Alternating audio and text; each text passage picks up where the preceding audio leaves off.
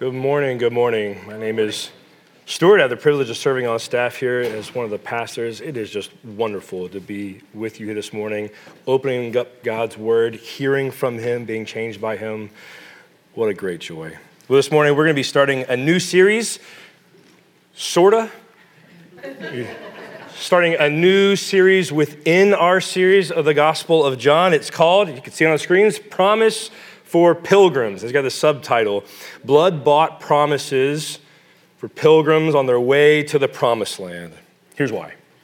John 14, we're going to be this morning, through John 17, has historically been known as the farewell discourse. That's fancy language for, these are the last words of Jesus before to all of his disciples before he heads to the cross and his resurrection.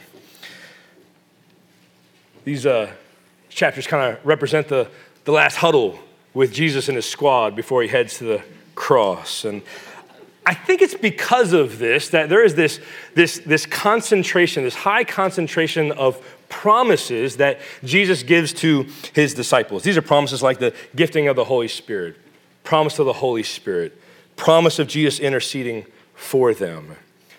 And all these promises have in view Jesus' death, resurrection, and ascension to the Father. In other words, Jesus is guaranteeing these promises will happen based on his impending death, resurrection, and ascension. And that's why we call these blood-bought promises. These promises, just like all the promises of God, find their yes and their amen in Jesus and what he accomplished in his person and work. Now, these promises are for pilgrims. That is an appropriate way for Christians to describe themselves. These promises are for pilgrims on their way to the Promised Land. That is also an appropriate way for Christians to describe where they're headed. Elsewhere in the New Testament, Christians are described as exiles in a foreign land. This is not their home. Doug and I want to intentionally frame these chapters, 14 through 17, so that we'll uniquely see these words, these last words of Jesus to his disciples. And we want those who would describe themselves as pilgrims on their way to the Promised Land to see that these promises are for them too. All right, let's look. John 14. John 14. That's where we are this morning. If you picked up a blue Bible or a red Bible, the blue's 901, and I just learned recently that we have like two versions of the red Bible, so like two different page numbers. So it's either 1070 or 1146. Go to John 14. Also, if you picked up one of those Bibles and you do not have a Bible, please take that with you. That is our gift to you. John 14. Starting with verse 1. We're looking at 1 through 14 this morning. Jesus says, "Let not your hearts be troubled. Believe in God. Believe also in me. In my Father's house are many rooms. If it were not so, would I have told you that I go to prepare a place for you? And if I go and prepare a place for you, I will come again, and I will take you to myself, that where I am, you may be also. And you know the way to where I'm going." Thomas said to Jesus, "Lord, we do not know where you are going. How can we know the way?" And Jesus said to him, "I am the way and the truth and the life. No one comes to the Father except through me. Oh, if you had known me, you would have known my Father also. From now on, you do know him and have seen him." Philip said to him, "Lord, show us the Father. It is enough for us." And Jesus said, "Have I been with you so long, and you still do not know me, Philip? Whoever has seen me has seen the Father. How can you say, 'Show us the Father'? Do you not believe that I am in the Father, and the Father is in me? The words that I say to you, I do not speak on my own authority, but the Father who dwells in me does his works. Believe me that I am in the Father, and the Father is in me. Or else, believe on account of the works themselves. Truly, truly, I say to you, whoever believes in me will also do the works that I do, and greater works than these will he do, because I'm going to the Father. Whatever you ask in my name, this I will do, that the Father may be glorified in the Son. If you ask me anything in my name, I will do it. Have you ever been anxious or fearful or distressed? Let me ask you this way. Do you have a pulse? Of course, we've all experienced these things. And if you call yourself a Christian, a pilgrim on the way to the promised land, then there's some sweet promises in this passage for you this morning. Jesus is calling you and I to replace fear with faith based on two blood-bought promises. You see, the disciples were deeply troubled. Just moments before this, when we spoke about this last Sunday, they witnessed one of their own, Judas, being called out as the betrayer of Jesus. And then what's more, Jesus says that he will be leaving them and they cannot go to where he is going. And then if that wasn't enough, they hear that Peter's faith will fail and he will deny Jesus 3 times. In other words, Jesus is saying, I'm leaving you and you're not even able to make it through the night without me. Their rabbi, their Lord is about to leave them and they're troubled to the very core of their being. But notice this, that on the night when there was far more for Jesus to be troubled with, the cross loomed large in front of him. And on the night where it would have been much more appropriate for the disciples to be encouraging Jesus, knowing that his disciples were hopelessly troubled, Jesus encourages them. The profound love and care of the Savior is on display in this passage. Take notice. Verse 1, Jesus says, "Let not your hearts be troubled. Believe in God, believe also in me." Now, some translations, maybe yours, have "you believe in God," where the ESV, what I'm preaching out of, says, "believe in God." Now, I'm holding this loosely, but based on the context, it sure seems like the disciples are struggling with trusting in God, right? So if we take that, plus I'm cheating here with the original Greek. If we take these two things, I don't think that Jesus is making some sort of statement of fact, you believe in God. Rather, Jesus is telling them to do what they are not doing, trust in God. And then look, Jesus isn't telling them to just stop it. Rather, Jesus is calling them to something better. Jesus is calling them to replace fear with faith. Faith in God and faith in himself. Now, 2 things we need to note high level about this passage before we look at the promises. 2 things. 1, the Father is overwhelmingly brought up. One theologian has called this passage the Father sermon.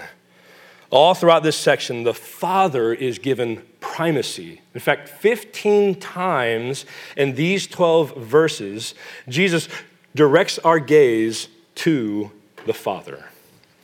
2. The 2 promises that Jesus gives us are related to his leaving the disciples. And this makes perfect sense as we think about it, because the disciples are troubled because Jesus is leaving them. And so Jesus wants to assure them that it's actually to their benefit that he leaves. In other words, he's saying, don't be afraid that I'm leaving, but have faith, because my going is actually to your benefit. In fact, what we'll see is that in Jesus is going, he will be able to promise them many great and glorious things that are meant to actually bolster their faith. So with that, if we do a scan of this passage, we'll see that the first promise comes up in verses 2 through 11, specifically verses 2 through 4.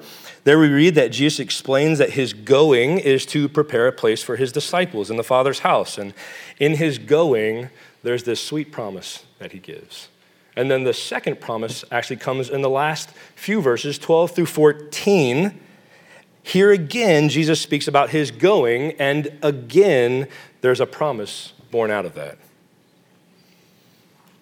So this passage, Jesus calls his disciples to replace fear with faith based on two blood-bought promises of Jesus. Let's look. Promise number 1. In verses 2 through 11, again specifically 2 through 4, we find the first promise, and we could say it like this. This is in your sermon notes there. Replace fear with faith because Jesus promises eternal life with him in the Father's house.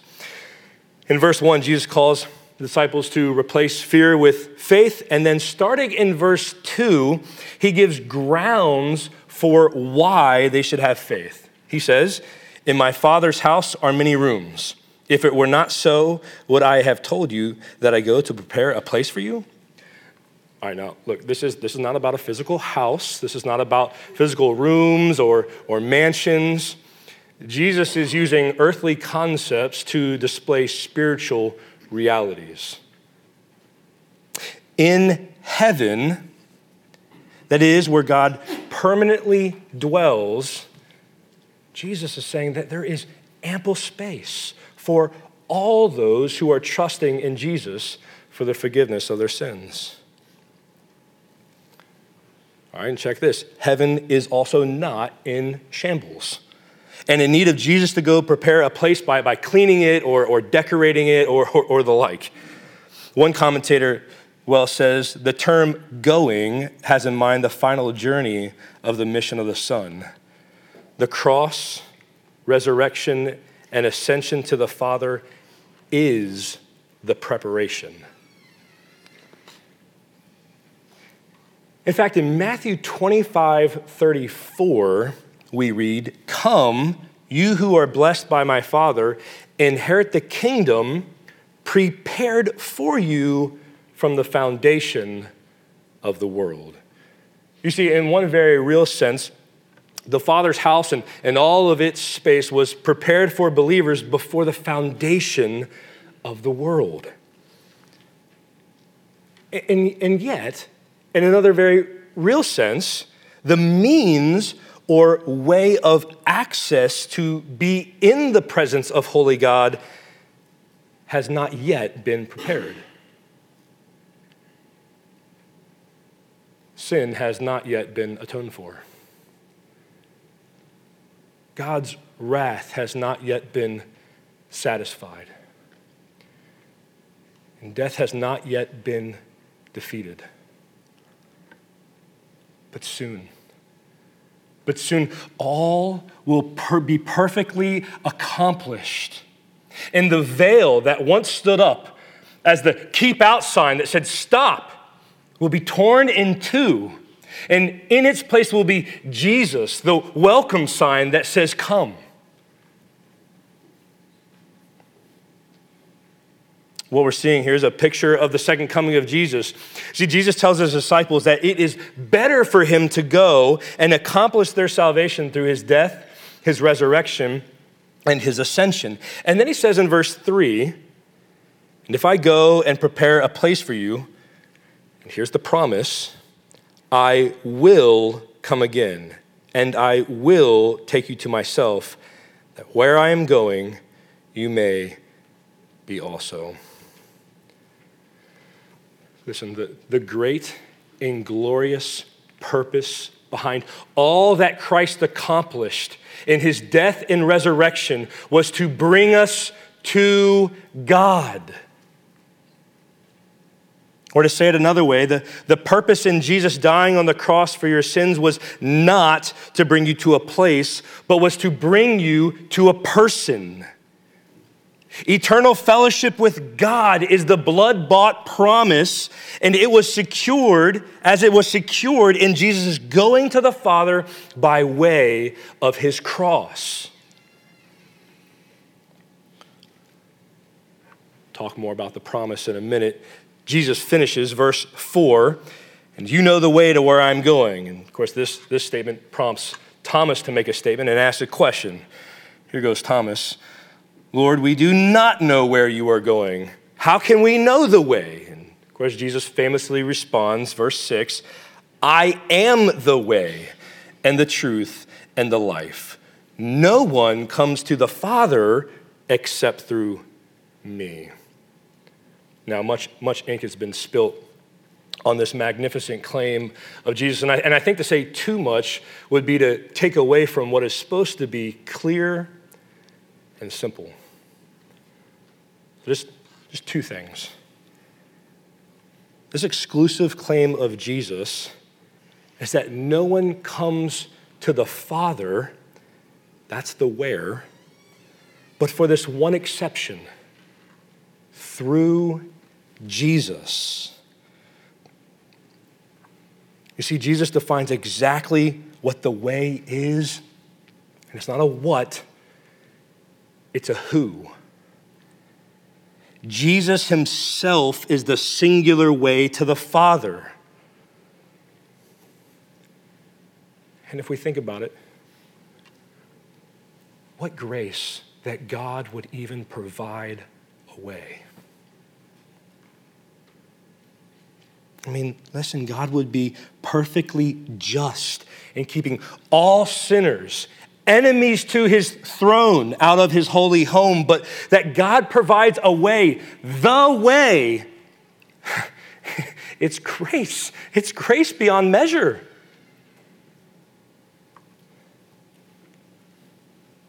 The way to where Jesus is going is the way taken by faith in what Jesus accomplished in his sinless life, his substitutionary death on a cross, and his victorious resurrection from the grave. Jesus is the way to where he is going. Jesus is the way to eternal fellowship with him in the Father's house.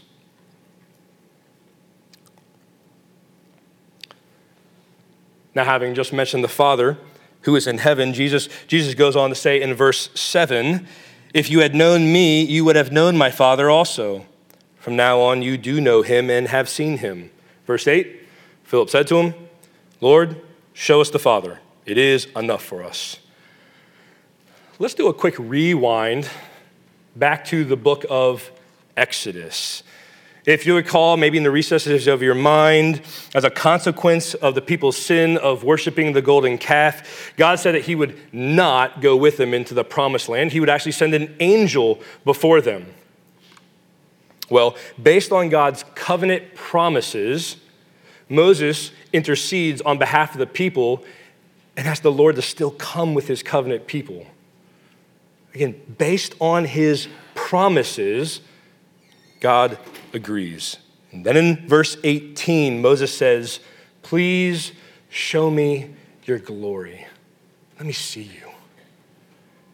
You see, Moses desired an assuring and comforting vision of God before he made his way into the promised land. Now let's fast forward back to our account. Philip doesn't understand what Jesus is saying, but like Moses before him, Philip desires an assuring and comforting vision of God before he too makes his way to the promised land where Jesus is going. Jesus responds, starting in verse 9. Have I been with you so long and you still do not know me, Philip? Whoever has seen me has seen the Father. How can you say, show me the Father? Do you not believe that I am in the Father and the Father is in me? The words that I say to you, I do not speak on my own authority, but the Father who dwells in me does his works. Believe me that I am in the Father and the Father is in me, or else believe on account of the works themselves. 6 times, Jesus practically says the same thing. And the crux of what he's communicating to Philip is that he and the Father are one. In other words, Jesus is telling Philip, if you want an assuring and comforting vision of the Father, look at me and believe that I am in the Father and the Father is in me. Okay. Let's meditate on the promise. and let's seek to apply it. Here it is again. I go and prepare a place for you, and here's the promise. I will come again and will take you to myself, that where I am going, you may be also. Gosh, we live in a fallen and broken world, and trouble, it abounds. In a large part, we can relate to how the disciples were feeling. Their whole world was about to be turned upside down, and they were afraid. It's like when you get the health scare or the sudden diagnosis that just causes your world to flip. Or maybe when you've got that ongoing mysterious ailment that's not diagnosed, and yet it's still very real. Or maybe it's when the contract runs out and you're let go and the bills start piling up. Or maybe it's when you've been betrayed by a friend or family member. It's in these times that we can certainly at least be tempted, we can feel abandoned by Jesus and give into fear like the disciples did. Jesus has something better for us. Jesus may be departing, but his going, that is his death and resurrection and ascension, is for the ultimate purpose of securing the promise of eternal fellowship and communion with God. I mean, what an encouraging promise for these disciples in light of what they were experiencing. They had actually been with Jesus, and he was leaving them. They were troubled that they'd be left behind alone. But paradoxically, Jesus encourages them to have faith because in his leaving, he promises that he will return for them and they will be with him forever in the Father's trouble-free house. I mean, think more about their situation. They would be soon kicked out of the temple, the earthly temporary dwelling space of God. They would soon be kicked out for being followers of Jesus. And then Jesus tells them, I'm going to be leaving too. So to hear that there was ample space for them in the Father's permanent dwelling space, what encouragement, what comfort. And hearing about the Father's house should have also jarred their imaginations to consider that they were his adopted children, and he was their father. And what's more, it's not that they were merely just going to be in the house. No, they were going to be with him. They're going to be with Jesus in the presence of God in eternal fellowship forever.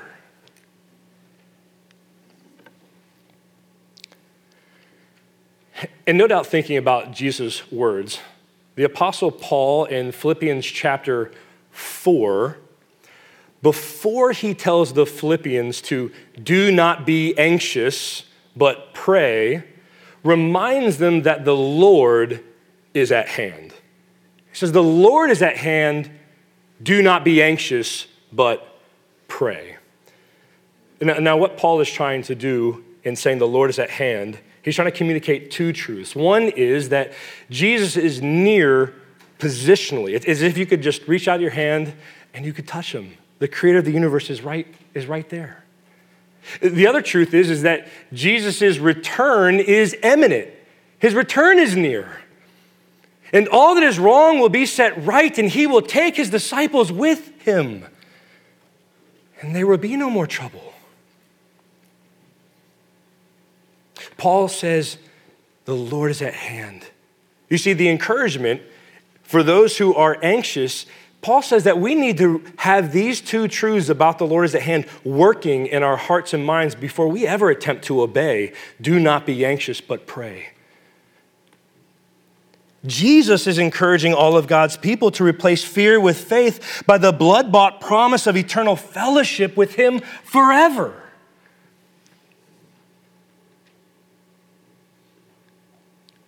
The question for each and every one of us who calls themselves a Christian, though, is is it encouraging to think that you will be with God forever? Peter would later say, "For Christ also suffered once for sins, the righteous for the unrighteous, that he might bring us to God." The blood-bought promise of Jesus is that we will enjoy eternal fellowship with him in the Father's house forever. But the question is, does this encourage you? It's supposed to, but does it? In his book, God is the Gospel, John Piper says this. Get ready for this one. People who would be happy in heaven if Christ were not there will not be there. The gospel is not a way to get people to heaven. The gospel is a way to get people to God. The gospel is a way of overcoming every sinful obstacle to everlasting joy in God. The purpose in Jesus accomplishing all the many great and glorious things that he accomplished was to bring us to God. Jesus is calling us to replace fear with faith because Jesus promises eternal fellowship with him in the Father's house forever. Maybe you're going through something deeply troubling right now. You feel as though Jesus is or has abandoned you, and you're fearful.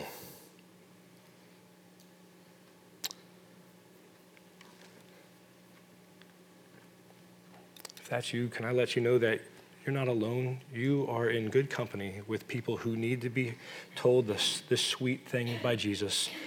He is calling us to replace fear with faith because he promises eternal fellowship with him in the Father's house forever. And listen, what's more, because of his going, we'll hear about this next week, Jesus sent the Holy Spirit. And he lives within you right now. Jesus will never leave you. He will always be with you. He will never forsake you. And what's more, he will come back for you and set everything that's wrong right. And you will dwell with him forever in the house of the Lord. Promise 1. Let's look at promise 2. Follow along with me as I reread verses 12 through 14. "Truly, truly, I say to you, whoever believes in me will also do the works that I do. And greater works than these will he do, because I am going to the Father. Whatever you ask in my name, this I will do, that the Father may be glorified in the Son. If you ask me anything in my name, I will do it." Now remember, we know that another promise is found here because the two promises that Jesus gives in this passage are related to his leaving the disciples. And we see that theme picked back up at the end of verse 12 when Jesus says, "I'm going to the Father." That's our clue. There's a promise here. Now verses 12 through 14 flow out of what Jesus had just said about his own works at the end of verse 11. And so very intentionally, not by accident, Jesus says in verse 12, and what we're going to do is we're just going to go through 12 through 14, unpack it as we go. Verse 12, "Whoever believes in me," this is Jesus reminding them once again to replace fear with faith. "Whoever believes in me will," and here's the first promise of participation, "will also do the works that I do. And," here's the second promise of participation, "greater works than these he will do because," here's the reason, here's the grounds for their promised participation, "because I am going to the Father." And then in verse 13, we hear about the empowerment for their promised participation, and it too is born out of Jesus going to the Father. "Whatever you ask in my name, this I will do, that the Father may be glorified in the Son. If you ask me anything in my name, I will do it." In other words, Jesus says, because of Because I am going to the Father, by way of the cross and the resurrection and ascension, I promise that whoever believes in me will not only participate in the works that I do, but will do even greater works. And what's more, because I'm going to the Father, through prayer, I will empower your participation in these works. Way back at the end of chapter 2, we have this little nugget that says Jesus knows what's in the heart of people. He is God. Jesus knows what's in the heart of these disciples. They don't have to say a thing. He knows exactly what the disposition of their soul is.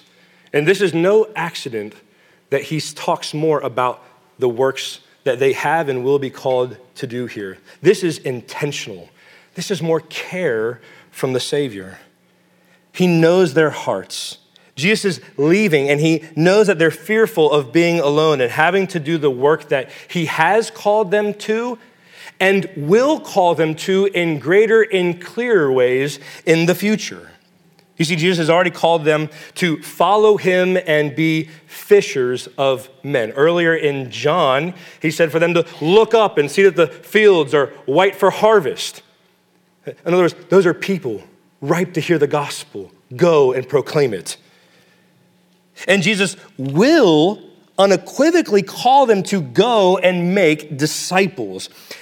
And similar to the Great Commission, see at the end of Matthew 28, Jesus, the one who has all authority and on heaven and on earth, promises to be with them, empowering them as they go and make disciples. Jesus here too is promising them empowered participation in his works so that they will replace fear with faith. All right, there's some things that we probably need to clear up, though, about these verses before we seek to apply. What are the greater works, and does all of this to apply to us now or not? What are the greater works? There are effectively three options for what these greater works are. They are either greater in power, extent, or both. Power, extent, or both. Those are our options for what do these greater works mean. Are they greater in power? Are they greater in extent? Or both? One commentator, extremely helpful,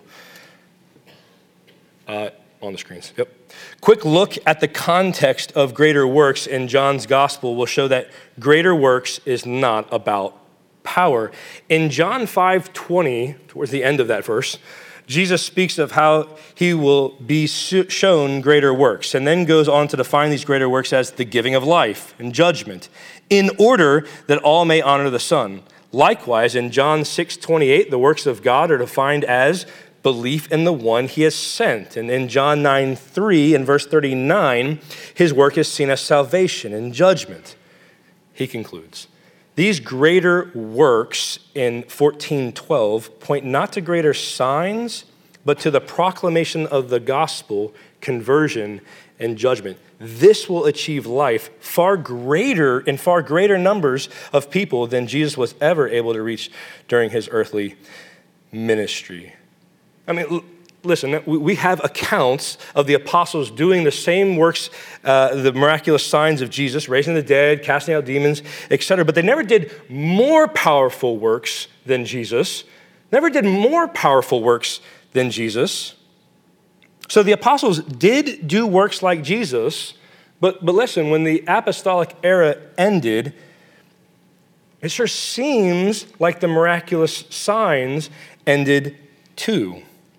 Now, we just heard Bob Glahn, missionary, come in about a month ago, and say that he has witnessed and experienced this instance of healing overseas that was used to bring people to faith in Christ. So I'm not trying to put God in the box. I'm saying that the regular pattern of what we see, not only borne out throughout the New Testament, but throughout church history, is that at the end of the apostolic era, it sure seems like the miraculous sign gifts ceased. But listen, the greater works here, and the greater works that we get to participate into as well, are the greater works of extent to which the proclamation of the gospel will go. and go further than it did in Jesus' earthly ministry. And in fact, we see this greater work happen immediately after Jesus ascends into heaven and the Holy Spirit comes down. When after Peter proclaims the gospel and about 3,000 from a multitude of nations were saved. And then, of course, we see this greater work continue on into the New Testament with the advance of the gospel to people and places that Jesus never reached. And of course, we see these greater works happening even today because Jesus promised that they would, because he went to the Father by way of the cross and the resurrection and the ascension. Now, just a few brief thoughts about verses 13 and 14. These verses are often misused and abused. So let's talk about these two verses for a second. As we've already said, these verses are about the empowerment for how the disciples will carry out their participation in the greater works that Jesus promised them to do. We got to see these in the right context. They are primarily about the empowerment that the disciples will receive to actually carry out the promised participation in Jesus' works. And that empowerment is through prayer. I think most of us would expect that we'd be talking about the Holy Spirit here right now. And certainly the Holy Spirit, I'm sure, is in view, and it most certainly will come next week. But here it is clear that the empowerment is through prayer. Guys, this is instructive.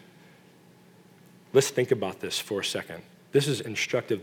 The first words of Jesus, after he articulates the promise of participation, he teaches about prayer. He teaches about prayer. Prayer is submission to God in the person of Christ, and prayer is the empowerment for service to God in the mission of Christ. Later this afternoon, this week, check out Acts 9, towards the end. We see Peter raising Tabitha from the dead. Maybe you recall, maybe you don't. Here's what he does. He prays. He prays.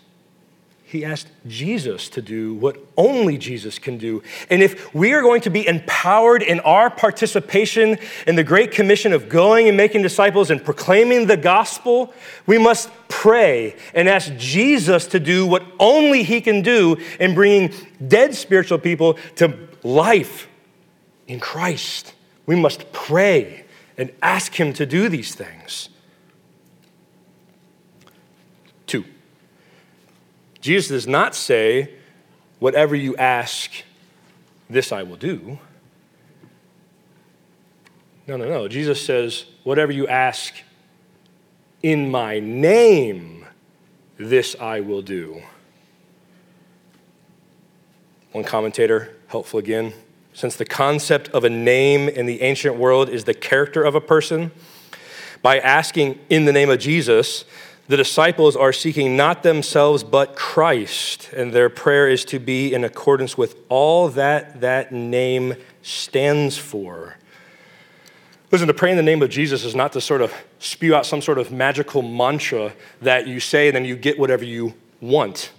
To pray in Jesus' name is to pray in accordance with the holy character and perfect will of Christ.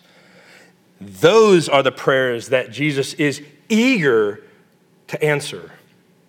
That leads me to the last observation here. Jesus is eager to answer these type of prayers in his name because the result is that the Father is glorified. All right, let's consider application of the promise, and then we'll close. The promise of empowered participation in Jesus' works is meant not only to encourage the disciples right there that Jesus was speaking to replace fear with faith, but it's also meant to encourage us to replace fear with faith as we consider our own participation in Jesus' works. But let's consider a moment the uniqueness of the disciples' situation for just a second Jesus had physically been with them. That's the different part. Jesus was with them. And when they had a question or they had a problem, all they had to do was this: Jesus. That's all they had to do. He was right there. Think about it. The creator of the universe was right there, and all you had to do was ask. And now he was going. Where would they turn? Where would they seek the help that they would so desperately need? What a fearful thought. One kind of way to get a little glimpse is think about the first time that you left home for good. And you ran into problems. The type of help that you could receive from either the friends that you used to be around or certainly from your parents was very, very different now. More often than not, you were having to figure out things on your own. What's more, when I was talking with Doug about this, he mentioned that even after he left home, he would still call his dad whenever there was big, significant issues, and he would get wisdom from him until he passed. And he couldn't even pick up the phone then and get the help that he needed. Jesus knew his disciples were fearful of being left and having to participate in his work without him. So Jesus promises to empower them through prayer for participation in his works. In other words, they will not be alone. Paradoxically, because Jesus left them, they could now turn to Jesus no matter where they were. Wherever they were fulfilling his promised participation in his works, they could turn to him and access the help they so desperately needed. Before they had to be in his physical location to get the help. Oh, but now it didn't matter where they were. They could get the help that they needed to fulfill their calling. If you call yourself a pilgrim on your way to the promised land, you too have been promised empowered participation in the work of Christ for the glory of God the Father. And you don't have to be fearful at that thought. You can replace fear with faith, knowing that Jesus will empower you through prayer. The next time that you're in the evangelistic opportunity, and you can witness to that friend or that coworker, and you are just gripped with, oh, I don't know what to say. What will they think of me? This is just going to go really bad. You're not alone. You can pray. Jesus wants to help you, and he has the help that you so desperately need. He has the help that we so desperately need. Jesus promises us empowered participation through prayer to the glory of God the Father. And we do live in a world full of trouble. Disciples were troubled. They were fearful, and Jesus, he knew it. And in caring for them, he called his disciples to replace fear with faith based on two blood-bought promises. The promise of eternal fellowship with him in the Father's house, and the promise of empowered participation in his works that bring glory to the Father. Let's pray.